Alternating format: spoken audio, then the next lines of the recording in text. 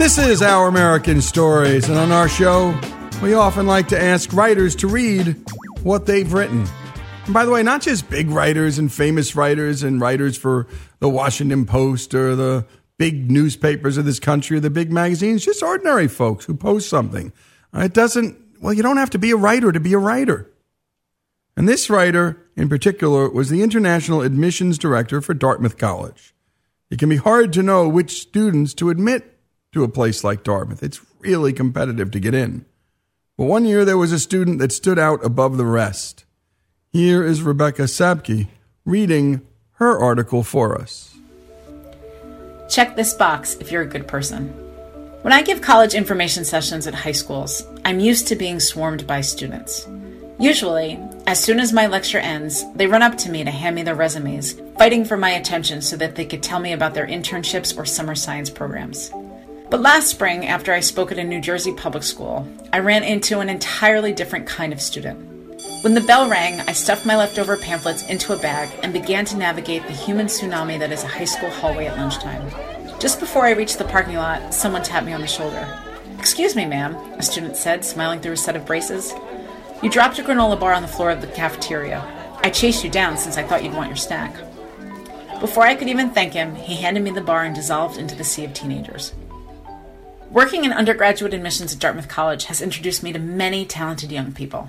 I used to be the director of international admissions, and I'm now working part-time after having a baby. Every year, I'd read over 2,000 college applications from students all over the world. The applicants are always intellectually curious and talented. They climb mountains, had extracurricular clubs, and develop new technologies. They're the next generation's leaders. The problem is that in a deluge of promising candidates, many remarkable students become indistinguishable from one another, at least on paper. It is incredibly difficult to choose whom to admit. Yet, in the chaos of SAT scores, extracurriculars, and recommendations, one quality is always irresistible in a candidate: kindness.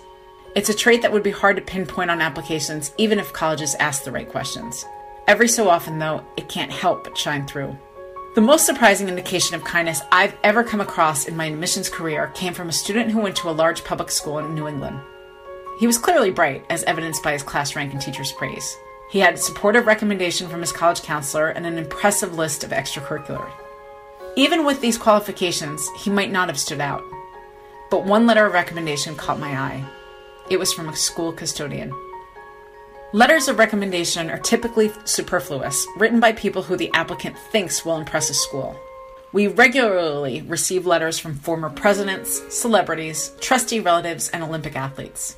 But they generally fail to provide us with another angle on who the student is or could be as a member of our community. This letter was different. The custodian wrote that he was compelled to support the student's candidacy because of his thoughtfulness. This young man was the only person in the school who knew the names of every member of the janitorial staff. He turned off lights in empty rooms, consistently thanked the hallway monitor each morning, and tidied up after his peers even if nobody was watching. This student, the custodian wrote, had a refreshing respect for every person at the school, regardless of position, popularity, or clout. Over 15 years and 30,000 applications in my admissions career, I had never seen a recommendation from a school custodian. It gave us a window onto a student's life in the moments when nothing counted. That student was admitted by unanimous vote of the admissions committee. There are so many talented applicants and precious few spots. We know how painful this must be for students. As someone who was rejected by the school where I ended up as a director of admissions, I know firsthand how devastating the words, "we regret to inform you," can be. Until admissions committees figure out a way to effectively recognize the genuine but intangible personal qualities of applicants, we must rely on little things to make the difference. Sometimes, an inappropriate email address is more telling than a personal essay.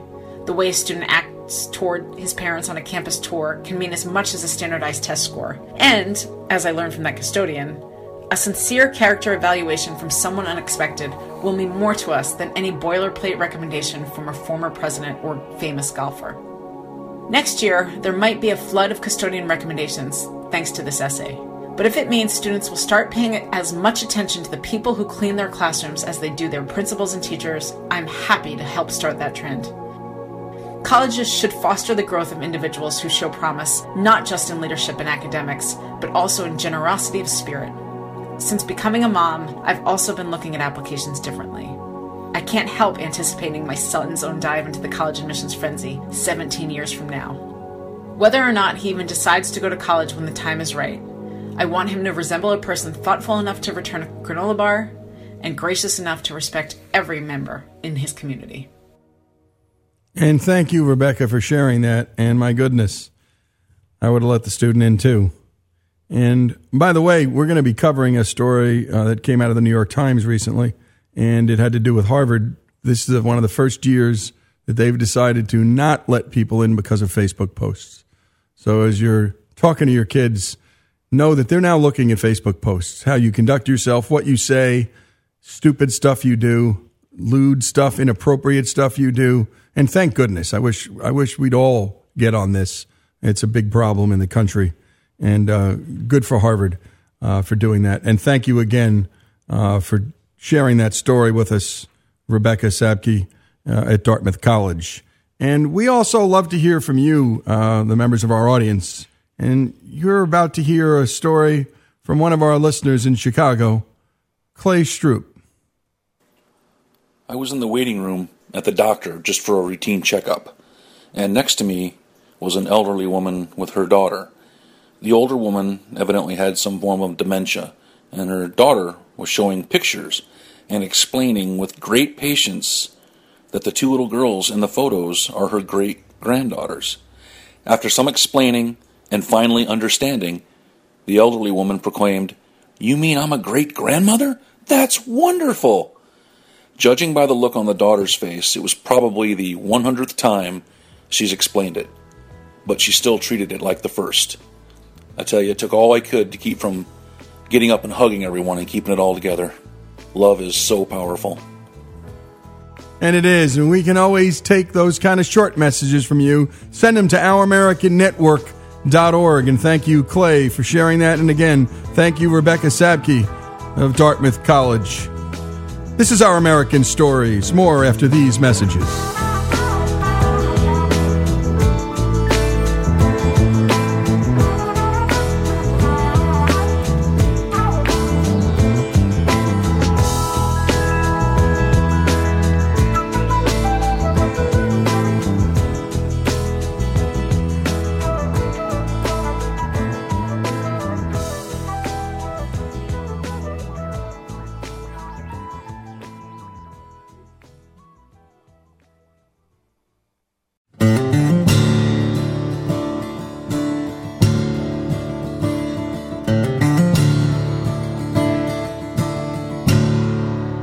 This is Our American Stories, and we tell stories about everything here on the show. The good, the happy, and sometimes the really tough and tragic. But always, we try to write about and talk about heroism and rising above life's most difficult circumstance. And our own Alex Cortez today brings us a story with one of our favorite storytellers, the president of the Foundation for Economic Education, Larry Reed. In this great mortuary of the half-living, where nearby someone was wheezing his final breath, someone else was dying, another was struggling out of bed only to fall over onto the floor, another was throwing off his blankets, or talking in a fever to his dear mother and shouting or cursing someone out, while still others were refusing to eat or demanding water, in a fever and trying to jump out of the window, arguing with the doctor or asking for something. I lay thinking that I still had the strength to understand everything that was going on and take it calmly in my stride. That was on a relatively good day at the infamous Auschwitz concentration camp in 1942, in the words of the only known person to have ever volunteered to be a prisoner there. His name was Witold Pilecki. Witold Pilecki's family, going back as far as his great-grandparents, were thorns in the side of the Tsarist regime in Russia, which had occupied Poland, along with Austria-Hungary and Prussia, since the 1790s. Because of their opposition to the tyranny of the Tsarist regime, the family was exiled 700 miles to the northeast of St. Petersburg in Russia. So for several generations, this Polish family was not on Polish soil. They were exiled by the Tsar to a place that they were completely unfamiliar with. Pilecki himself was born in Russia in a small village called Olonets, but he always felt that Poland was his home and would someday be his home. In 1918, when World War I came to a close, Poland was recarved as a country. It reappeared on the map for the first time in 123 years. But immediately, the Russians, under the new regime of Vladimir Lenin and his Bolsheviks, invaded Poland. They did not want to give it up. So to secure Polish independence, that at least for the moment was on paper, Pilecki, while he was still a teenager, and so many other brave Poles had to pick up arms against the Bolsheviks. And in a 3-year war, they were successful at expelling them, and Lenin had to bring the troops back home. So it wasn't until 1921 that you could say Poland had indeed secured its independence as a nation for the first time since the 1790s. So Pilecki settled down and raised a family and painted. There was no indication that Poland's independence was going to be threatened again.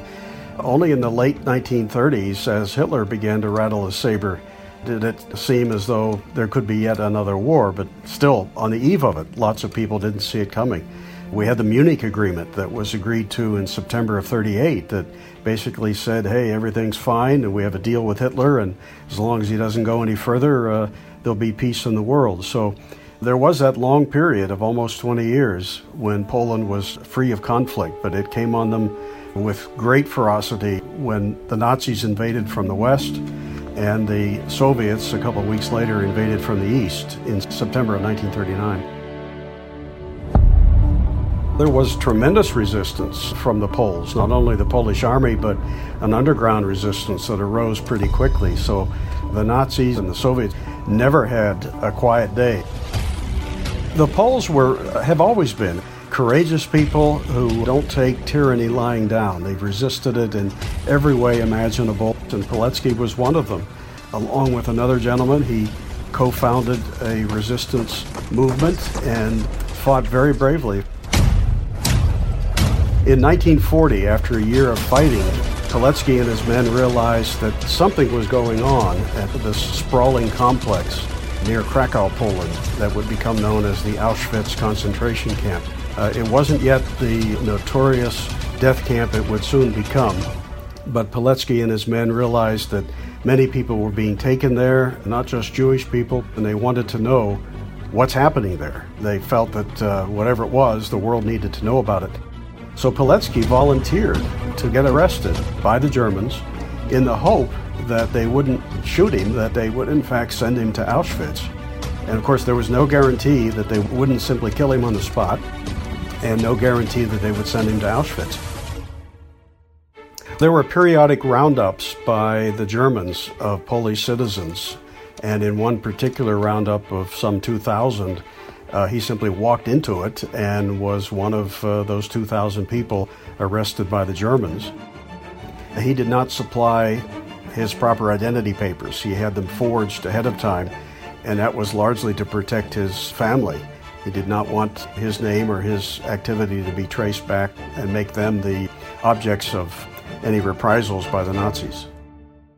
Did Witold's wife know about and approve of him doing all of this? She fully supported what he was doing, knowing full well what an enormous risk it was, probably expected to never see him again. But he got his wish, and after an interrogation and being roughed up, he was sentenced to Auschwitz. He was Auschwitz inmate number 4859.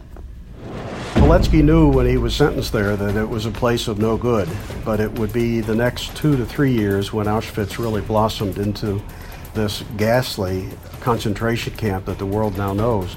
Upwards of 2 million people ultimately would be killed at Auschwitz. I'm sure that Pilecki had to think long and hard about how to get information out. I mean, he was stealing documents along with others that he recruited into his movement whenever they could. A movement that he built up to more than 1,000 insurrectionists inside Auschwitz. And then they had to find some way to get them out. There were 141 people who did manage to escape, and some of those were people that Pilecki had recruited, and he was sending material with them. But Pilecki, the Auschwitz volunteer, didn't try to escape. He had more work to do. There was a time in 1942 when Pilecki and some of his closest confidants in the resistance movement were able to rebuild the remnants of a radio transmitter with various spare parts and things that they could find around the camp, to the point where they were actually able to broadcast. And for about a 6-month period, they were broadcasting from this crude radio transmitter from inside Auschwitz. When you imagine hundreds and hundreds of guards on watch, fully armed at any moment, they were empowered to shoot you if they suspected anything. And yet this man and his men were able to get information out. And those reports, along with the documents he smuggled out and the testimony from people who escaped, became known as Witold's Report, the most comprehensive eyewitness account ever compiled of the happenings inside the Auschwitz concentration camp. I'm sure that the Polish resistance had to find it incredibly inspiring to think that one of their own was on the inside and was getting this information out, that it was reaching the capitals of the Allied nations. This had to be an incredibly inspirational thing to them. Just imagine if the opposite was the case, if they'd never heard anything from him, if no information was getting out. That would have been tremendously demoralizing. It would have said, hey, there's no hope. But the fact that he was active and busy and hadn't given up and was getting this information had to be of great inspiration. Witold, with his report, had done his part. It was over 100 pages long and reported that where he was like another planet. There were sterilization experiments going on. There were 3 crematoria with gas chambers that were able to burn 8,000 people daily. At one point, he writes about some recently murdered Jews, quote, "From the new transports, over 1,000 a day were gassed." British officials received this report and found it so shocking that they didn't believe it, saying to themselves, why would the Germans who shot and starved Jews on a daily basis put in all this effort? They thought it was an exaggeration from a desperate Polish government who was seeking more help from the Allies. It wasn't, but they filed the report away with the note that there was no indication as to its reliability. The Nazis, though, took his report seriously. They just didn't know it was him. And when we come back, we're going to continue with the story of Witold Pilecki. And by the way, we tell these stories for an important reason. A recent survey found that 2/3 of millennials don't know what Auschwitz is. That's unimaginable, folks. And that's why we do these stories and why we partner with the USC Shoah Foundation to broadcast their incredible archive of 55,000 video testimonies from survivors, witnesses, and perpetrators of the Holocaust. And of course, it was a government that did all of this, the German government. And when we come back, more of Witold Pilecki's story here on Our American Stories.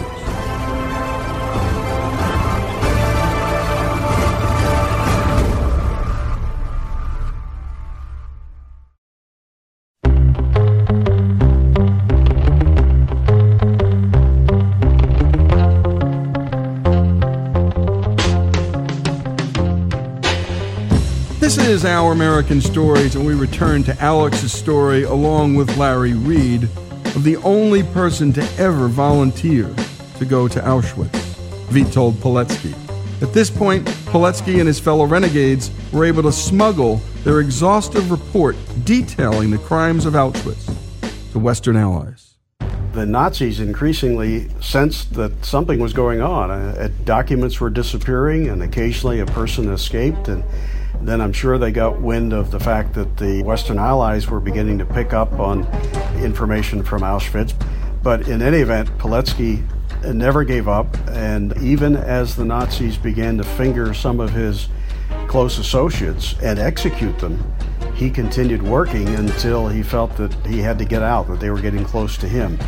And it was at that point, on Easter Sunday in 1943, that Pilecki accomplished what only 143 other people in the history of Auschwitz ever could. He escaped and brought with him more incriminating documents that he and two fellow inmates who had escaped at the same time had stolen from the Germans. He made his way 200 miles to the north to Warsaw in time to take a leading role in the Warsaw Uprising in 1944. A 63-day fight by 49,000 Poles attempting to kick the Nazis out of their country. The single largest military effort undertaken by a European resistance movement in World War II. This guy Pilecki doesn't stop, and history, known to him as the Present, wouldn't have him stop yet either. Not yet. The Warsaw Uprising was one of the examples of Polish bravery that is just about unparalleled in history. It was unfortunately crushed by the Nazis, in part because the Soviets sat outside of Warsaw with the capability to enter the city and put it to an end. Very deliberately, Stalin did not, in spite of his assurances to the Western Allies, he did not send troops in to assist the Polish resistance during the Warsaw Uprising and just let the massacre take place, because they knew that the Germans were doing their dirty work for them by eliminating much of what could become the post-war resistance to Soviet domination. The one thing you have to give credit to Stalin for is that he was thinking past the war. I think Roosevelt in particular, maybe not so much Churchill, but they were focused on winning the war. Stalin was thinking about winning the future for Soviet communism. So his moves were calculated not only to assist in the defeat of the Nazis, but in positioning the Soviet Union as a dominant power in as much of Eastern Europe as would be possible after the war ended. Back to Pilecki, after the end of what was immediately in front of him, the Warsaw Uprising. He was arrested, but the Nazis never put two and two together and realized, hey, this guy was in Auschwitz and had created a resistance movement there. If they had discovered that, they probably would have shot him on the spot. So he spent the last weeks of World War II in a German prisoner of war camp without the Germans realizing who they had. In May 1945, his camp was liberated and the war would soon end. Pilecki was able to see his wife and children for the first time in 5 years. And then history came a-knockin' for him again. During the summer of 1945, Pilecki, of course, was still with the Polish army, and he had a brief period where he saw his wife and 2 children again, but then the Polish army said, we need you in Italy. So he was stationed in Italy for much of that summer, but by September, it was becoming apparent to anyone looking very carefully at the situation that the Soviets were not going to leave Poland easily or quickly, that they perhaps intended to stay, and of course we know they did. Here's an American in Newt Gingrich's documentary, 9 Days That Changed the World. My father served in World War II with a free Polish officer, and the Polish officer said to him one time, I'm glad that your President Roosevelt talks about 4 freedoms. It's very inspiring, but Poland's really never needed more than 2, freedom from Russia and freedom from Germany. So the Polish army said, we need somebody on the inside again to go back to Poland and now to spy on the Soviets to get as much information about their intent and their actions as can be gathered. And who better to do that but Witold Pilecki? So here, this guy, after all that he experienced for the previous 5 years, is now sent by his own army back into his native country, undercover, for the purpose of spying on the occupying Soviet army and getting word out about what they were up to.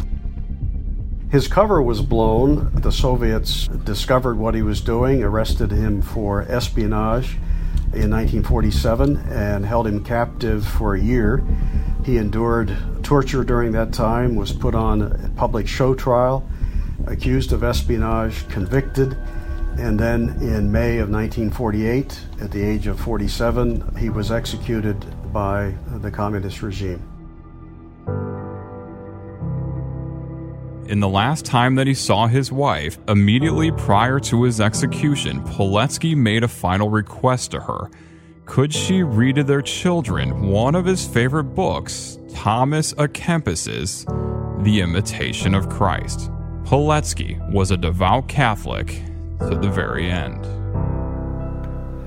On the day of execution in May of 1945, May 25, in fact, his last words were recorded as, "Long live free Poland."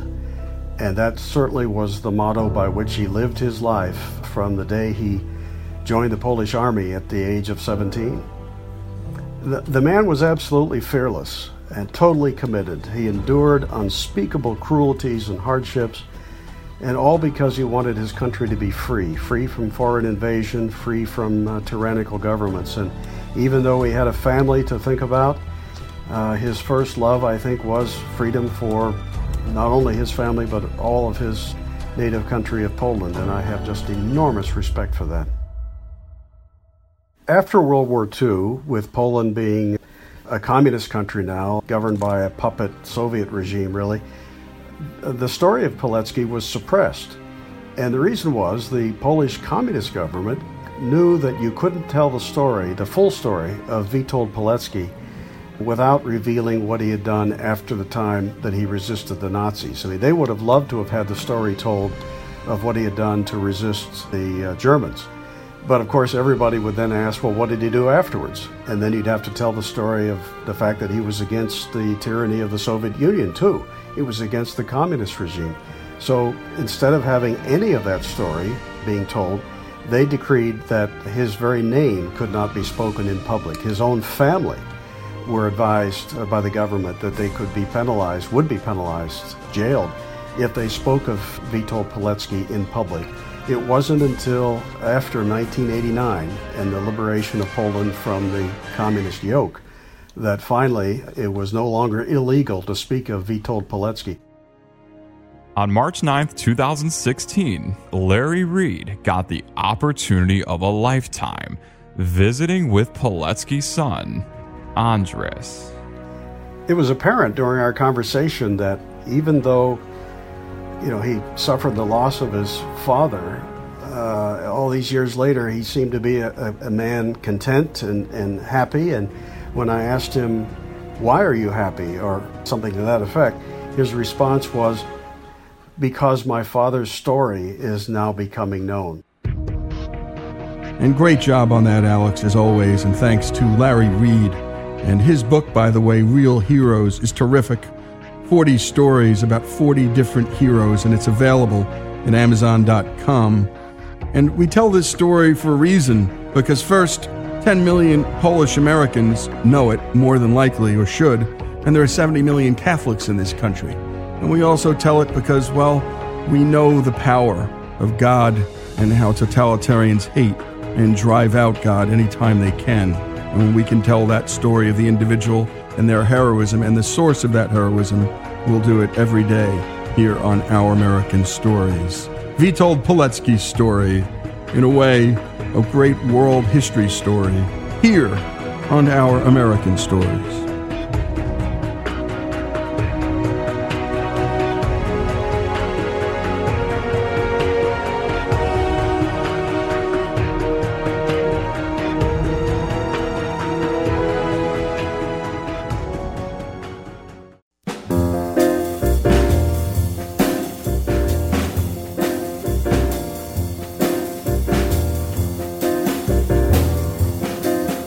This is Lee Habib, and this is Our American Stories. And we sent our interns on a tour of the American South, and naturally a trip down the South is not complete without looking into the wonderful culinary culture located down where we live, just south of Memphis. And one of the places they went specializes in the history of Southern food and beverage.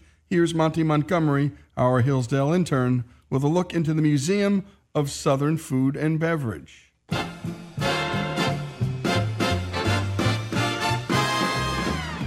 According to anthropologists, people who study human culture, food is not just an essential component for survival. It is a mode of language and rhetorically represents a culture, country, or even a city. We call this kind of food cuisine, and out of all the cities in the United States, New Orleans has perhaps the most recognizable one. And at the Southern Food and Beverage Museum, this is abundantly clear. My name is Liz Williams, and I'm the director of the Southern Food and Beverage Museum here in New Orleans. The anthropologist Sidney Mintz defined cuisine, and he said cuisine was food that everyone in a region recognizes, everyone feels they know about, and everyone of every class eats.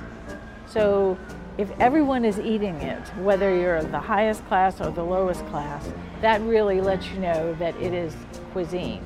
And people's identity and the way they think about themselves is all related to the food. We probably are the only place that has a real cuisine. Every other part of the South has dishes that are things that they ate and that are identified with them. But I think Louisiana has cuisine in the way that, say, Italy has cuisine or whatever. And people always complain that the food in New Orleans from place to place is always the same. And it's like saying there's too much pasta in Italy or something, you know. In many regions of the world, cuisine is a staple of one cultural group: Italian, Chinese, Indian, French.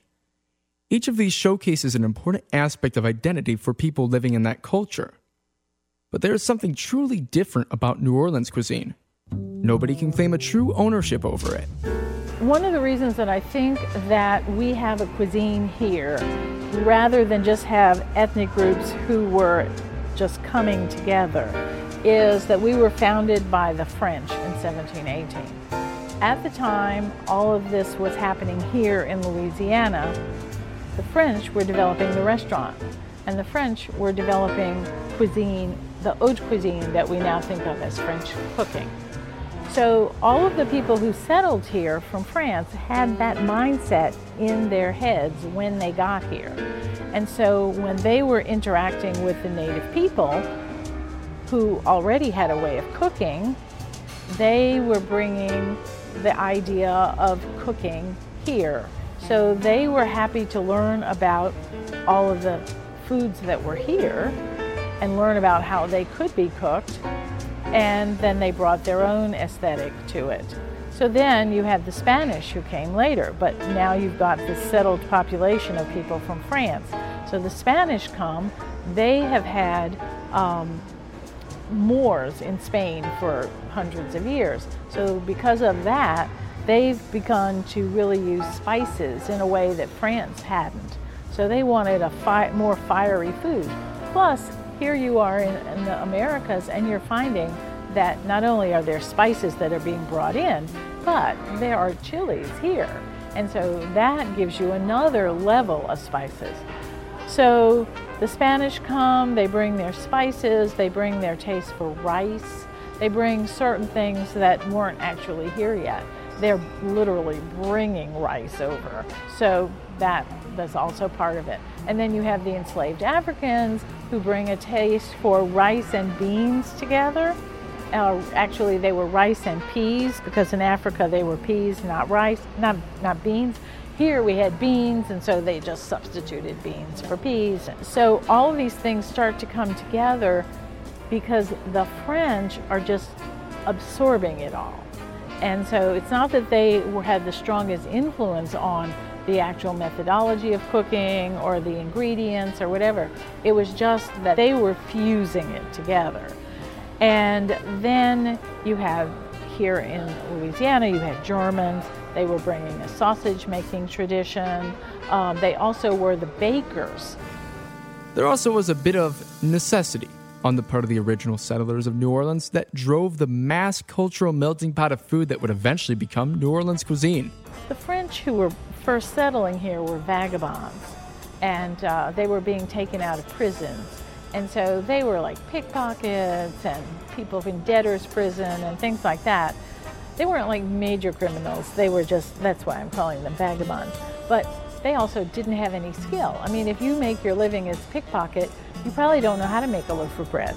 So they had to bring in people who had those skills in order to actually be settled. So the Germans brought that. They brought the sausage making traditions. New Orleans is an old city, and by the time the United States of America gained the Louisiana Territory, there was an established food culture. But another massive wave of immigration was about to happen from two other groups, one of which most people would probably not associate with New Orleans. So then in the 19th century, we became American. That meant all these Americans came down and they had all of their own foodways that got incorporated in. And then you had a bunch of Sicilians come. We had probably the largest Sicilian immigration in the entire country.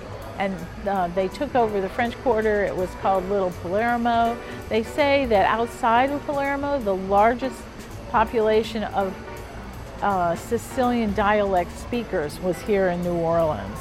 And of course, they're bringing pasta. The interesting thing is, of course, tomatoes were from the Americas. The tomato went back with Columbus, was adopted by southern Italy, totally transformed the cuisine of southern Italy, and then they developed the habit and the technique of canning their tomatoes so that they had tomatoes all year. They bring back the concept of using canned tomatoes in their food, because we grew so many tomatoes here that we always had fresh tomatoes, so we weren't canning tomatoes wasn't a big thing. So I think it's interesting that tomatoes came from here, went back to Italy, and then came back. It's just one of those interesting little tidbits. And so then the Sicilian food came here, our snowballs, our practice of stuffing vegetables with breadcrumbs instead of rice, things like that, which is a southern thing, is rice in your stuffings. But here we do it with breadcrumbs. And that was all the Sicilian influence. Even today, New Orleans cuisine continues to evolve and bring new groups into the mix, leading to some very interesting food developments. So then we had the big influence of the post-Vietnam War, when we had so many people from Vietnam come to New Orleans. And now we call banh mi Vietnamese po' boys, and you can get a banh mi with fried oysters and pate, because it's all mixed together. And then after Hurricane Katrina, in the beginning, we had so many people from Mexico come here because they were helping to rebuild the city. And so you've got oyster tacos and all kinds of things that were never heard of in Mexico that we were eating and that we are still eating. And so if you can cook well and your cuisine is interesting, come sit by me, because we're going to Creolize it. And the cuisine of New Orleans has an interesting twist to it. The cuisine hasn't come out of the restaurant, but rather the homes of everyday people living there. So let's talk about something like gumbo. If you ask anybody in New Orleans, where do you get the best gumbo? Nobody is going to tell you a restaurant. Everyone is going to say, at my house or my grandmother's house or something like that, because it's home cooking, it's not restaurant food. And everyone recognizes other people's gumbo. So if I ate at your house and your family fixed gumbo, I would recognize that I was eating gumbo, but it would taste different than the gumbo in my house. And I might learn something from your family's gumbo and take that home, and then that might have my gumbo adapt. And this sharing of the food, everyone recognizing it, even though everybody's is different, is something that is really, really an essential aspect of cuisine. Even though the cuisine differs from household to household, that doesn't mean that it splits people apart. It actually brings them together. Another thing that's really important about cuisine is that everyone's opinion is actually respected. So a friend of mine and I did an experiment where we dressed up a lot, carried briefcases in a big high-rise building, and we rode in the elevator. Now, you know the protocol for riding in an elevator where you face the door and nobody talks? Well, we decided as we would go into the elevator that we would say to each other, where do you think the best po' boy is? And that started a conversation. And no matter who was on the elevator, people felt that they had a right to participate in that conversation. And it didn't matter. Everybody felt the right to enter into the conversation. That is kind of proof positive that we have a real cuisine. And you listen to people talk about food on the bus, and you listen to people talk about food everywhere. And people want to know, do you sweat your green peppers before you put them in your gumbo, or do you put them in raw and let them cook inside? All the little nuances of it.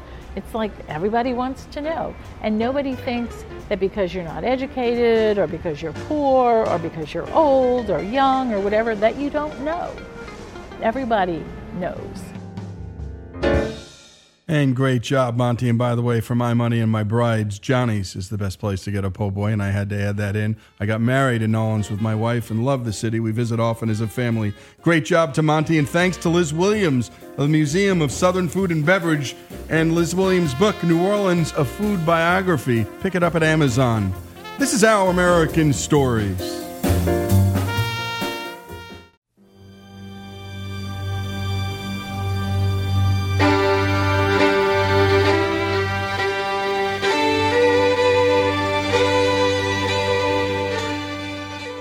This is Our American Stories. And just decades following the signing of the U.S. Constitution in 1787, trailblazers called mountain men headed west. These adventurers gave rise to new American heroes, and new enemies too. But these struggles and battles will forge the American character and will transform a colony into a country. Today's story is told to us by one of America's best Western storytellers, Roger McGrath, author of Gunfighters, Highwaymen, and Vigilantes, Violence on the Frontier. By 1821, 24 U.S. states have been established, and the population is something around 9.6 million. The country's border expands to the Missouri River, and beyond that border lies a vast western territory of brutal wilderness, shrouded in myth. Conquering it requires extraordinary men. One of the greatest of these is Jedediah Smith. He was the first to come overland into California. He's the first known person to cross the Sierra Nevada. The first man to recognize the significance of the South Pass. Smith's discoveries beyond the Missouri surpassed those of even Lewis and Clark. Here's Jim Hardy, director of the Fur Trade Research Center. Without men like Jedediah Smith, and particularly his trails, we wouldn't have had an Oregon Trail. We wouldn't have had a gold rush because the routes to California and Oregon wouldn't be there yet. Smith embodies the character of America: frontier grit, rugged individualism, survival. Jedediah Strong Smith is born the fourth of 12 children on January 6, 1799, in south central New York State, to parents who descend from the Puritan settlers of Massachusetts. Following the expanding frontier, the family moves westward in 1810 to Erie, Pennsylvania, and 2 years later, Jedediah, now 13 years old, goes to work as a clerk on a freighter that sails the waters of Lake Erie. The young teenager becomes familiar with not only shipping and trading, but also the adventurous life of those who live farther to the west. Then in 1814, a family friend gives Jedediah a copy of the Journals of Lewis and Clark, and he devours the book. Here's astronaut Buzz Aldrin. Lewis and Clark want to see what's on the other side. Given a mountain, we want to climb it. We hold those venturers of the past in great admiration. Then, in the spring of 1822, the 23-year-old is off on his own to the edge of Western civilization in St. Louis, Missouri. The city is the center of America's fastest-growing industry, the fur trade. Here's Barton Barber, author of Jedediah Smith, No Ordinary Mountain Man. Jedediah's primary reason for going to St. Louis and then into the far west as a beaver hunter was motivated by his ambition, a word that he uses often, his ambition to make good at a time when the nation was in terrible economic condition after the Panic of 1819 and closures of banks and rural mortgage failures. So he's driven by the urge to make good. That means he wants to make money. A skillful writer, Smith details his life in his journal. I intend to follow my strong inclination to visit this unexplored country and unfold those hidden resources of wealth and bring to light those wonders which I readily imagine a country so extensive might contain. Jedediah Smith becomes a regular reader of the Missouri Gazette and Public Advertiser, the town's leading newspaper. One day an advertisement on page 3 catches his eye. Wednesday morning, February 13th, 1822. To enterprising young men, the subscriber wishes to engage 100 men to ascend the river Missouri to its source, there to be employed for 1, 2, or 3 years. For particulars, inquire of Major Andrew Henry near the lead mines or the subscriber at St. Louis. Signed by one General William H. Ashley. It was almost as if his life was lined up for that particular moment, to be able to read that article. Next. Smith gets to William Ashley Name? as fast as he can. Thomas Mitchell. Next. What do you do? A trapper. Name? Jedediah Smith. Welcome, Mr. Smith, to the Ashley Henry Fur Company. Gather your things, men, let's go! It is from these beaver trapping expeditions that the new mountain man emerges. But there's something about Smith's character that sets him apart from these other young adventurers. Smith is a devout Christian, doesn't drink, doesn't smoke, doesn't chase women. He is long on courage and clear thinking in a tight spot. His Bible and gun are his closest companions. As Phil Anschutz writes of Smith in Out Where the West Begins, Volume 2, Smith was hardly a stereotypical mountain man, yet few mountain men earn greater respect from their peers. Here's fur trade historian Rex Norman and Jim Hardy. There was something about his nature that seemed to exude to people confidence, trustworthiness, and boldness. He had read Lewis and Clark's journals. Lewis and Clark takes this expedition all the way out to the Pacific Ocean and back over a period of little more than 2.5 years. And you read that and you can get caught up in the romance. You can get caught up in the wonder of what's out there. And I think Jed was suffering from a little wanderlust. I want to be the first to view a country on which the eyes of a white man have never gazed, and to follow the course of rivers that run through a new land. And when we return, more on the life of Jedediah Smith, here on Our American Stories.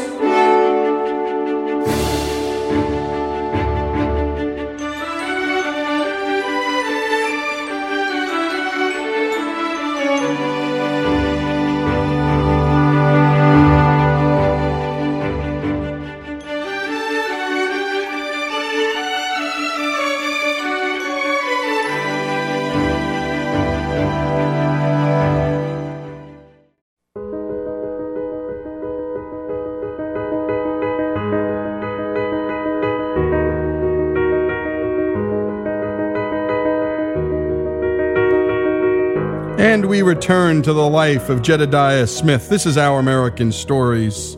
In that last segment, you heard about 3 words that described him: confidence, trustworthiness, and boldness. And now let's pick up where we left off with the 23-year-old Jedediah Smith joining the beaver trapping expedition of 1822. The Ashley Henry expedition ascends the Missouri River in 2 keel boats during the spring of 1822. For 22 weeks, the men travel nearly 1,400 miles, covering some 5 to 20 miles a day. When spring arrives in 1823, the 24-year-old Jedediah Smith has spent his first winter trapping beaver at the Muscle Shell River in central Montana. But the pelts come with a price. The local Indians have stolen almost all of the mountain men's horses. Oh, Jed, we can't afford to lose any more horses. Because of this, Andrew Henry looked for someone to carry a message to William Ashley, asking him to buy horses from the Arikara Indians at their village on the Missouri River. I'll go. It'd be dangerous traveling all by yourself. Here's historian Mike Moore. To me, Jedediah is the epitome of a man's man in the West. He's mentally and physically tough. He's brave. He doesn't say, I cannot do that. He just says, let's go. They soon reached the Arikara Indian village near present-day Mobridge, South Dakota. Ashley approaches the village cautiously with some 40 men to negotiate with Chief Gray Eyes, Tobacco, who met Lewis and Clark in 1806 and earned a reputation as an iron-willed negotiator. We need horses, but many blankets, many other things to trade for. Smith is left in command of the shore party, positioned on the sandbar. Ashley manages to conclude a deal, trading kettles, blankets, knives, and supplies of all kinds for horses. All seems fine. The Arikara deliver the horses to the sandbar, but before Ashley's men can swim them to the opposite bank of the Missouri, a violent storm sweeps down upon them. The shore party now has to remain with the horses on the sandbar overnight. This gives the Arikara plenty of time to think about the situation. There are 600 or 700 Arikara warriors and a mere 40 Ashley men down below on the sandbar. Why not annihilate them and capture the keelboats with all the cargo and weapons aboard? At the break of day, on June 2nd, 1823, Smith and the others on the sandbar hear the crack of rifles and lead balls begin ripping into their position. Horses start toppling over, and men dive behind them for cover. Within minutes, most of the horses and several of the men are dead. The Arikaras unleashed a fusillade of hundreds of flintlock guns. Arikara archers were also launching clouds of arrows as best they could. With this massed firepower, these guys on the exposed sandbar were in deep, deep trouble. By the 2s and 3s, men dive into the river and are swept downstream. Smith makes it into the river unscathed, and later is hauled aboard a keelboat. So as Jed's leaving, he's looking at a beach that's strewn with the bodies of a dozen or so of his comrades and all these dead horses they had just traded for, and there's nothing that he can do. But my thoughts I kept to myself, knowing that a few words from me would discourage my men. Altogether, 13 men are killed at the battle site, and 2 others later die of their wounds. Jed, you speak the words. The Arikara evidently suffer few casualties. The Lord is my shepherd. I shall not want. The battle is one of the deadliest in the history of the Western fur trade. Amen. Shall be avenged. Survivors of the attack head downstream and reach Colonel Henry Leavenworth at Fort Atkinson, about 15 miles north of present-day Omaha, Nebraska. Leavenworth organizes what one fur trader called the Missouri Legion, some 350 soldiers, another 75 or 80 mountain men and trappers, and then Sioux warriors who saw a great opportunity here to have Uncle Sam help destroy their inveterate enemies, the Arikara. On August 9th, 1823, 6 weeks after the Arikara battle, the mountain men are organized into 2 companies, and Jedediah Smith is made captain of one of the companies. When the force reaches the Arikara villages, the Lakota Sioux waste no time and immediately begin pouring fire into the Arikaras without any plan of attack. Here's historian of the American Indian, Jimmy Chasteen. They didn't wait on Leavenworth and his troops. They came to fight, and they fought. They went right up to the defenses of the Arikara, and they got right into the thick of the action. Jedediah Smith and Colonel Leavenworth's forces have no choice but to join in. 50 Arikara are dead, and the Sioux managed to kill Chief Gray Eyes. The Missouri Legion suffers no losses. The Arikara signal they want to parley. Ceasefire!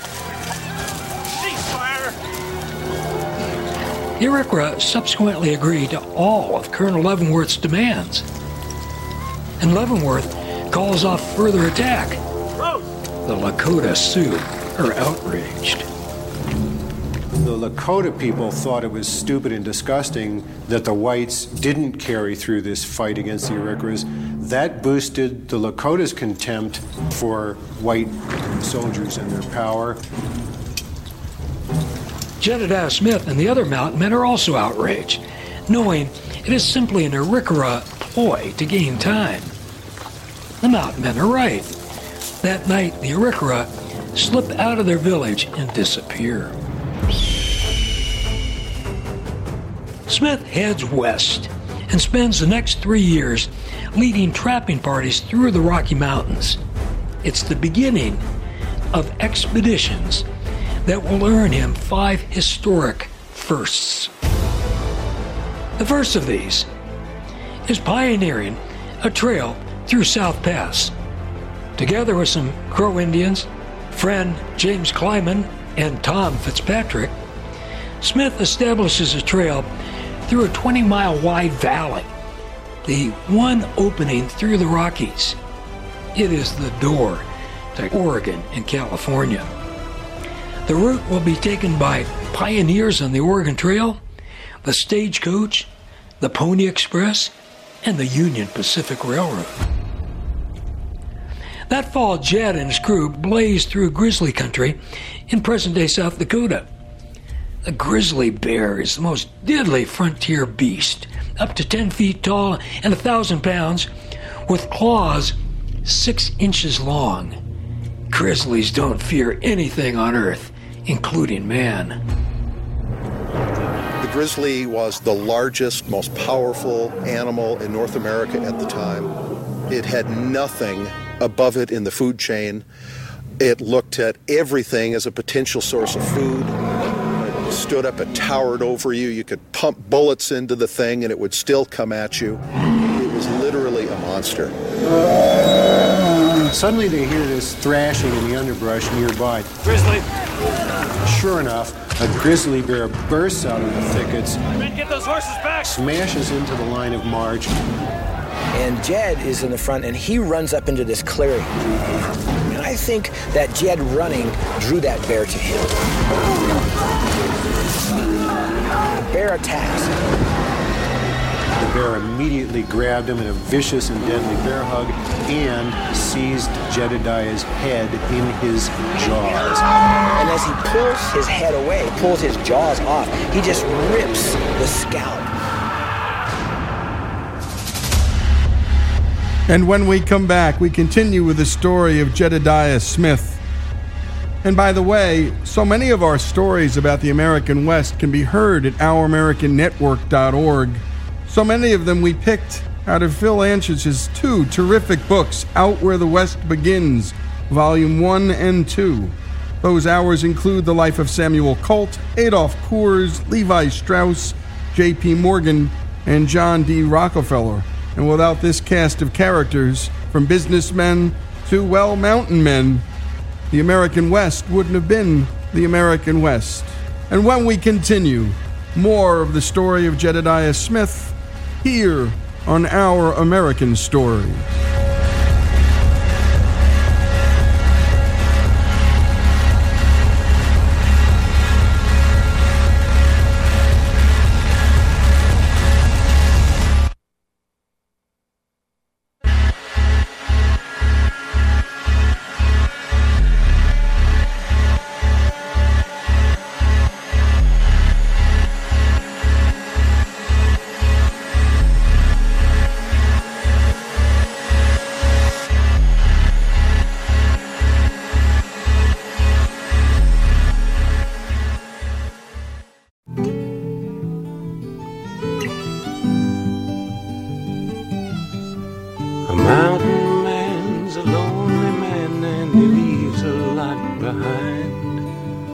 ought to have been different, but you oftentimes will find that the story doesn't always go the way you had in mind. This is Our American Stories, and we return to the story of Jedediah Smith. And we want to find out what happens to him after he's been viciously attacked by a grizzly bear. There lay Jedediah in a bloody heap. His men are panic-stricken. There's no surgeons there. They don't know what the heck to do, and nobody wants to lay their hands on this guy's mangled face. You gonna sit around and watch me bleed to death? Captain, what's best to do? Give me a blanket. Somebody get some water. And the only one who's not panicking is Jedediah Smith. And he's saying, all right, guys, you need to work on me here. Jedediah's friend, James Kleiman, describes the incredible ordeal in his journal. Get some water. Captain said, send 1 or 2 men for water. And if you have a needle and thread, get it out and sew up my wounds around my head. Kleiman, you got a needle and thread, you gotta get it out now. I got no thread. I got some fine sinew. It'll have to do. You're gonna have to work on me right here.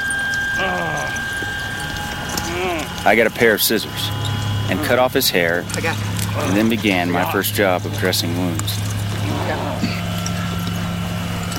Upon examination, the bear had taken nearly all his head in its capacious mouth and torn his face from his left eye to his right ear and laid the skull bare near the crown of his head. Sew it up tight, you sew it up tight, Kleiman. I don't need to bleed to death right here. One of his ears was torn from his head out to the outer rim. After stitching all the other wounds in the best way I was capable, the ear was last. Then I put in my needle, stitching it through and through, and over, laying the parts together as nice as I could. I got it. Miraculously, the stitching job is successful, although Smith is left with a frightful scar. He grows his hair long and styles it with a distinct comb-over to hide the vivid red scar, missing eyebrow and displaced ear. It becomes his signature look. Just 10 days after the attack, Jed Smith is back on his horse and heads west to high beaver country, 600 miles away. Smith's trapping skills earn him the record for beaver pelts taken in one season. He arrives at the annual rendezvous with 668 pelts, which sell for $6 apiece, earning him some $4,000. That's more than $400,000 in today's money. Smith is so successful as a mountain man that in 1826, at 27 years of age, and 5 years of experience already as a trapper, he organizes his own fur trading company and brings in David Jackson and William Sublette as partners. For the next 5 years, Smith's company dominates the American fur trade. The 1826 Mountain Man Rendezvous is held at the Great Salt Lake in Utah. When it concludes, Smith assembles a party of 20 men, having talked them in to an audacious plan to blaze a trail to the Mexican province of California. Now, the map behind the Great Salt Lake is a blank. The Indians are unable to help. They can't answer Smith's questions about this unmapped region. All anyone knows is somewhere, maybe 1,000 miles to the west, is this place called California. Smith and party leave the Great Salt Lake in August 1826, and he becomes the first to travel the length and breadth of the Great Basin. Jedediah's greatest accomplishment was probably getting across the Great Basin virtually on foot. And they basically walked across the deserts of Nevada. When he got ready to go to California, there were guys ready to follow him into lands that nobody had been to before. They didn't know what they would find, but they were willing to follow Jedediah Smith. They travel southwest And by November, after a little more than 3 months on the trail, Smith and his party reached Mission San Gabriel, some 10 miles east of the small pueblo of Los Angeles. Today, a city of 4.5 million people, Los Angeles then had but 1,500 residents. Jed Smith and his men are the first Americans to cross overland to California. Most of the route of Smith's expedition is followed today by Interstate 15. Smith and his men spend the winter at a camp on the Stanislaus River in the San Joaquin Valley. When spring arrives, Smith attempts another first. He and 2 of his trappers head for the 1827 Mountain Man Rendezvous at Bear Lake on the border of Utah and Idaho, but to do so, they have to cross the Sierra Nevada mountains. Despite encountering snowfields up to 8 feet deep, the men struggle across the mountains in 8 days. Theirs is the first recorded crossing of the rugged mountain range. And ironically for Americans, the direction of travel in this first recorded crossing of the Sierra Nevada is from west to east. When Smith and the 2 others arrive at the rendezvous early in July 1827, cheers erupt and a small cannon is fired in salute. The Mountain Man had given up Smith and his party for dead. No one believed that he could still be alive. No one could believe that he did what he did. The thing that stands out to me when I think about Jed Smith and his accomplishments is the really remarkable amount of terrain that he covered, the extraordinary trips that he made through territory which was uncharted, unmapped, unknown, with such ease that he traveled across the landscape. After spending a week at the rendezvous, the 28-year-old Smith heads for California again. This time he has a party of 19 mountain men with him. Traveling by the route of the previous year, Smith arrives at the Mojave Indian settlement on the Colorado River in August of 1827. Smith has met the tribe before and traded with them and doesn't expect any trouble. His medicine was considered strong amongst a lot of the native nations that had dealt with him. They understood that there were special things about him that put him over and above other men. And they respected that. They brought him pumpkins and squash. He got good information. He got guides that took him across the desert, showed him water holes, got him all the way over to the Mission San Gabriel. But something was different on his second trip. Men set up camp for the night and prepare for departure in the morning. At daybreak, Smith and the mountain men must first cross the Colorado River. Smith leaves 10 of his men on the eastern shore, while he and 8 others transport themselves and part of their supplies on small rafts across the Colorado. Just as they are nearing the California shore, several hundred Mojave warriors attack the mountain men left behind. And when we come back, we'll find out what happens to Jedediah Smith, also to those men left behind. This is Our American Stories. More after these commercial messages.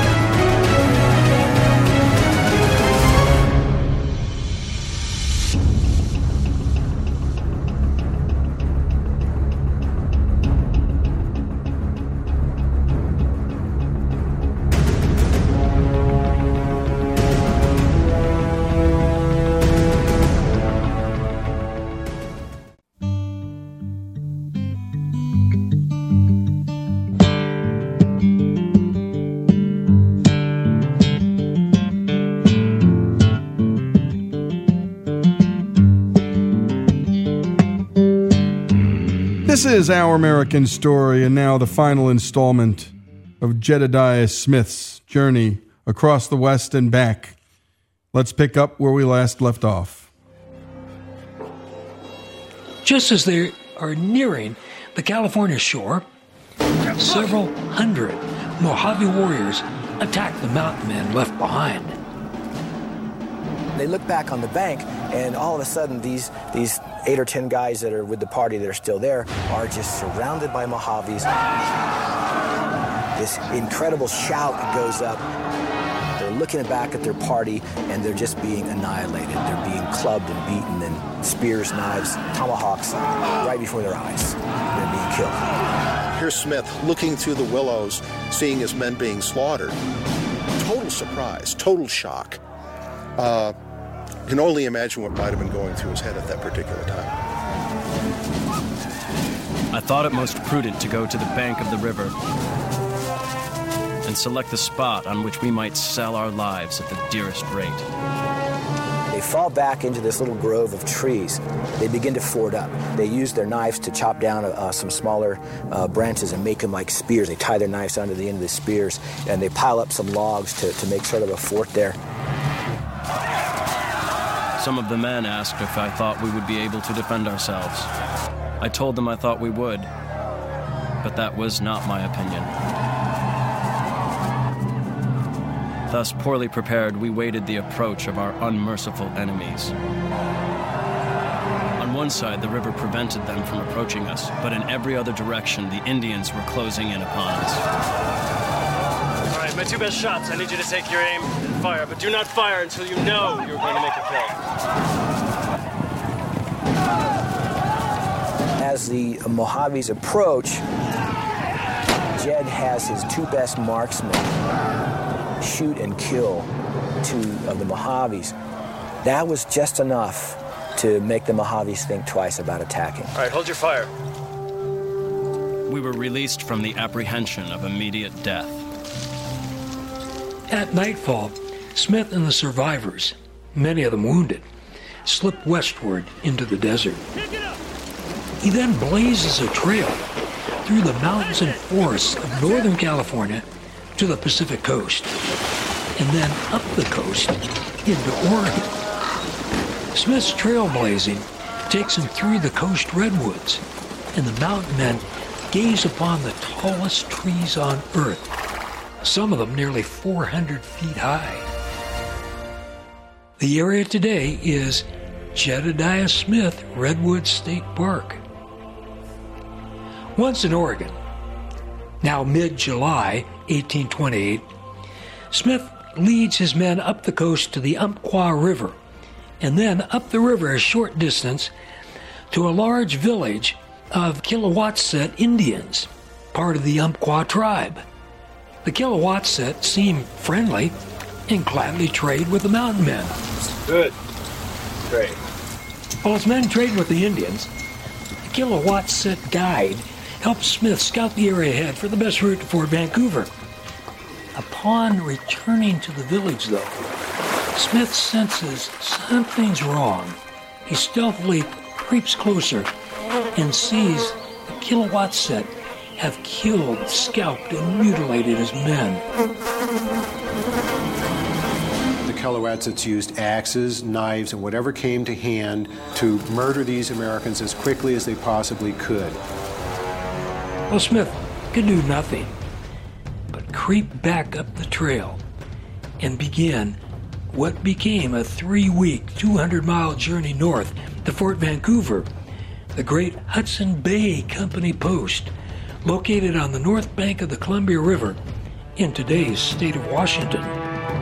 He's the first individual known to have gone from California to the Columbia River. So he explored the west coast of the United States. Smith remains in the Oregon country, trading and trapping until March 1829. The 7 years of incomprehensibly hard living has taken a toll on both his physical and spiritual being. Here's Jedediah Smith scholar James Auld. He does write a letter home, the famous letter on Christmas Eve, 1829. And he really pours his heart out, and he really lets it all go about how much he misses his spiritual life and how much he wants people to pray for him out here. And here's a chance for him to let loose and get personal, knowing that this letter is going to be read by his family. In August 1827, 10 men who were in company with me lost their lives by the Indians on the Colorado River. In July 1828, 15 men with me lost their lives by the Umpqua Indians. Many others have lost their lives in different parts of the country. We have many dangers to face and many difficulties to encounter. With respect to my spiritual welfare, I durst hardly speak. I find myself one of the most ungrateful, unthankful creatures imaginable. I have need of your prayers. During his stay, Smith gains an intimate knowledge of the Oregon Country and notes there are almost no British settled there. Earlier, Smith saw that Mexican control of California is tenuous, and the population of Mexicans is no more than 7,000 or 8,000. Moreover, almost none of them have settled north of San Francisco Bay or in the interior valleys.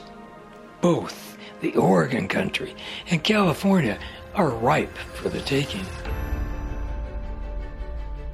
Smith feels it's his duty as an American to make his observations known to officials in Washington, in particular, Secretary of War John Eaton. Smith sends a long, detailed letter to Secretary Eaton that reveals not only Smith's writing skills and command of the language, but also his comprehensive understanding of geopolitical strategy. Smith also sends precise descriptions of his trailblazing and copies of his maps. In effect, Smith becomes an explorer and strategist for the U.S. government. Yet Smith is a buckskin-clad mountain man, and he continues to lead trapping parties until August 1830, when he retires to St. Louis. Smith has made and saved enough money to live comfortably as a gentleman. At just 31 years of age, he is the most experienced man in the West. Time to call it quits.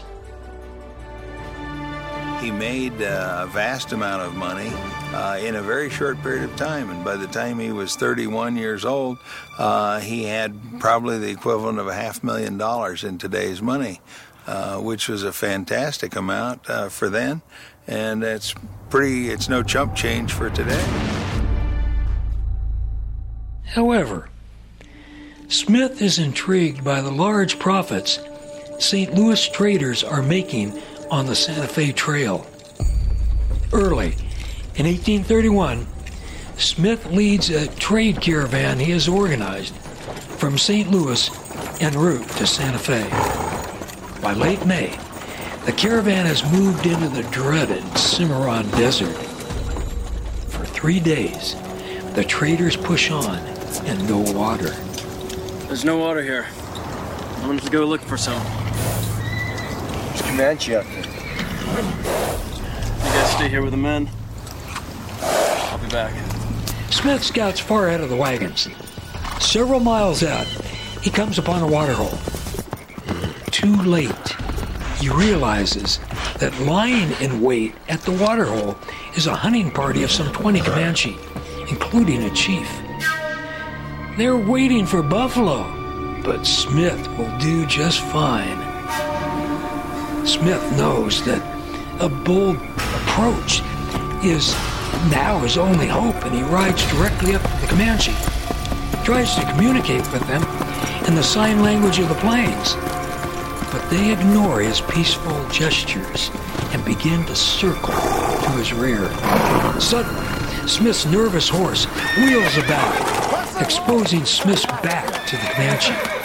Instantly, the Comanche fire and a musket ball rips into Smith. He gasps at the impact, but is able to turn his horse about and lets his rifle roar. Smith's single shot drills the Comanche chief in the chest, and he drops to the ground dead. Smith kills 2 more Comanches with his pistols before other Comanches close in. They thrust their long lances and repeatedly stab Smith. At just 32 years of age, Jedediah Smith's legendary luck finally runs out. The Comanche regard Smith as such a great warrior. They do not mutilate and dismember his body, but give him the same funeral rites they give their chief. Jed Smith has passed from life into history at a waterhole in the Cimarron Desert. And great job, as always, by Greg Hengler. And again, thanks to Roger McGrath. He's our resident story on the American West, author of Gunfighters, Highwaymen, and Vigilantes. And he taught at Pepperdine and UCLA and so many other Southern California universities, a legend as a teacher and storyteller. And so many of our stories are plucked from Out Where the West Begins by Phil Anschutz, Volumes 1 and 2, Adolph Kors, Levi Strauss, J.P. Morgan, John D. Rockefeller, and Kit Carson, just some of our favorites. And The Life of Samuel Colt is a stem winder. The Jedediah Smith story, here on Our American Stories.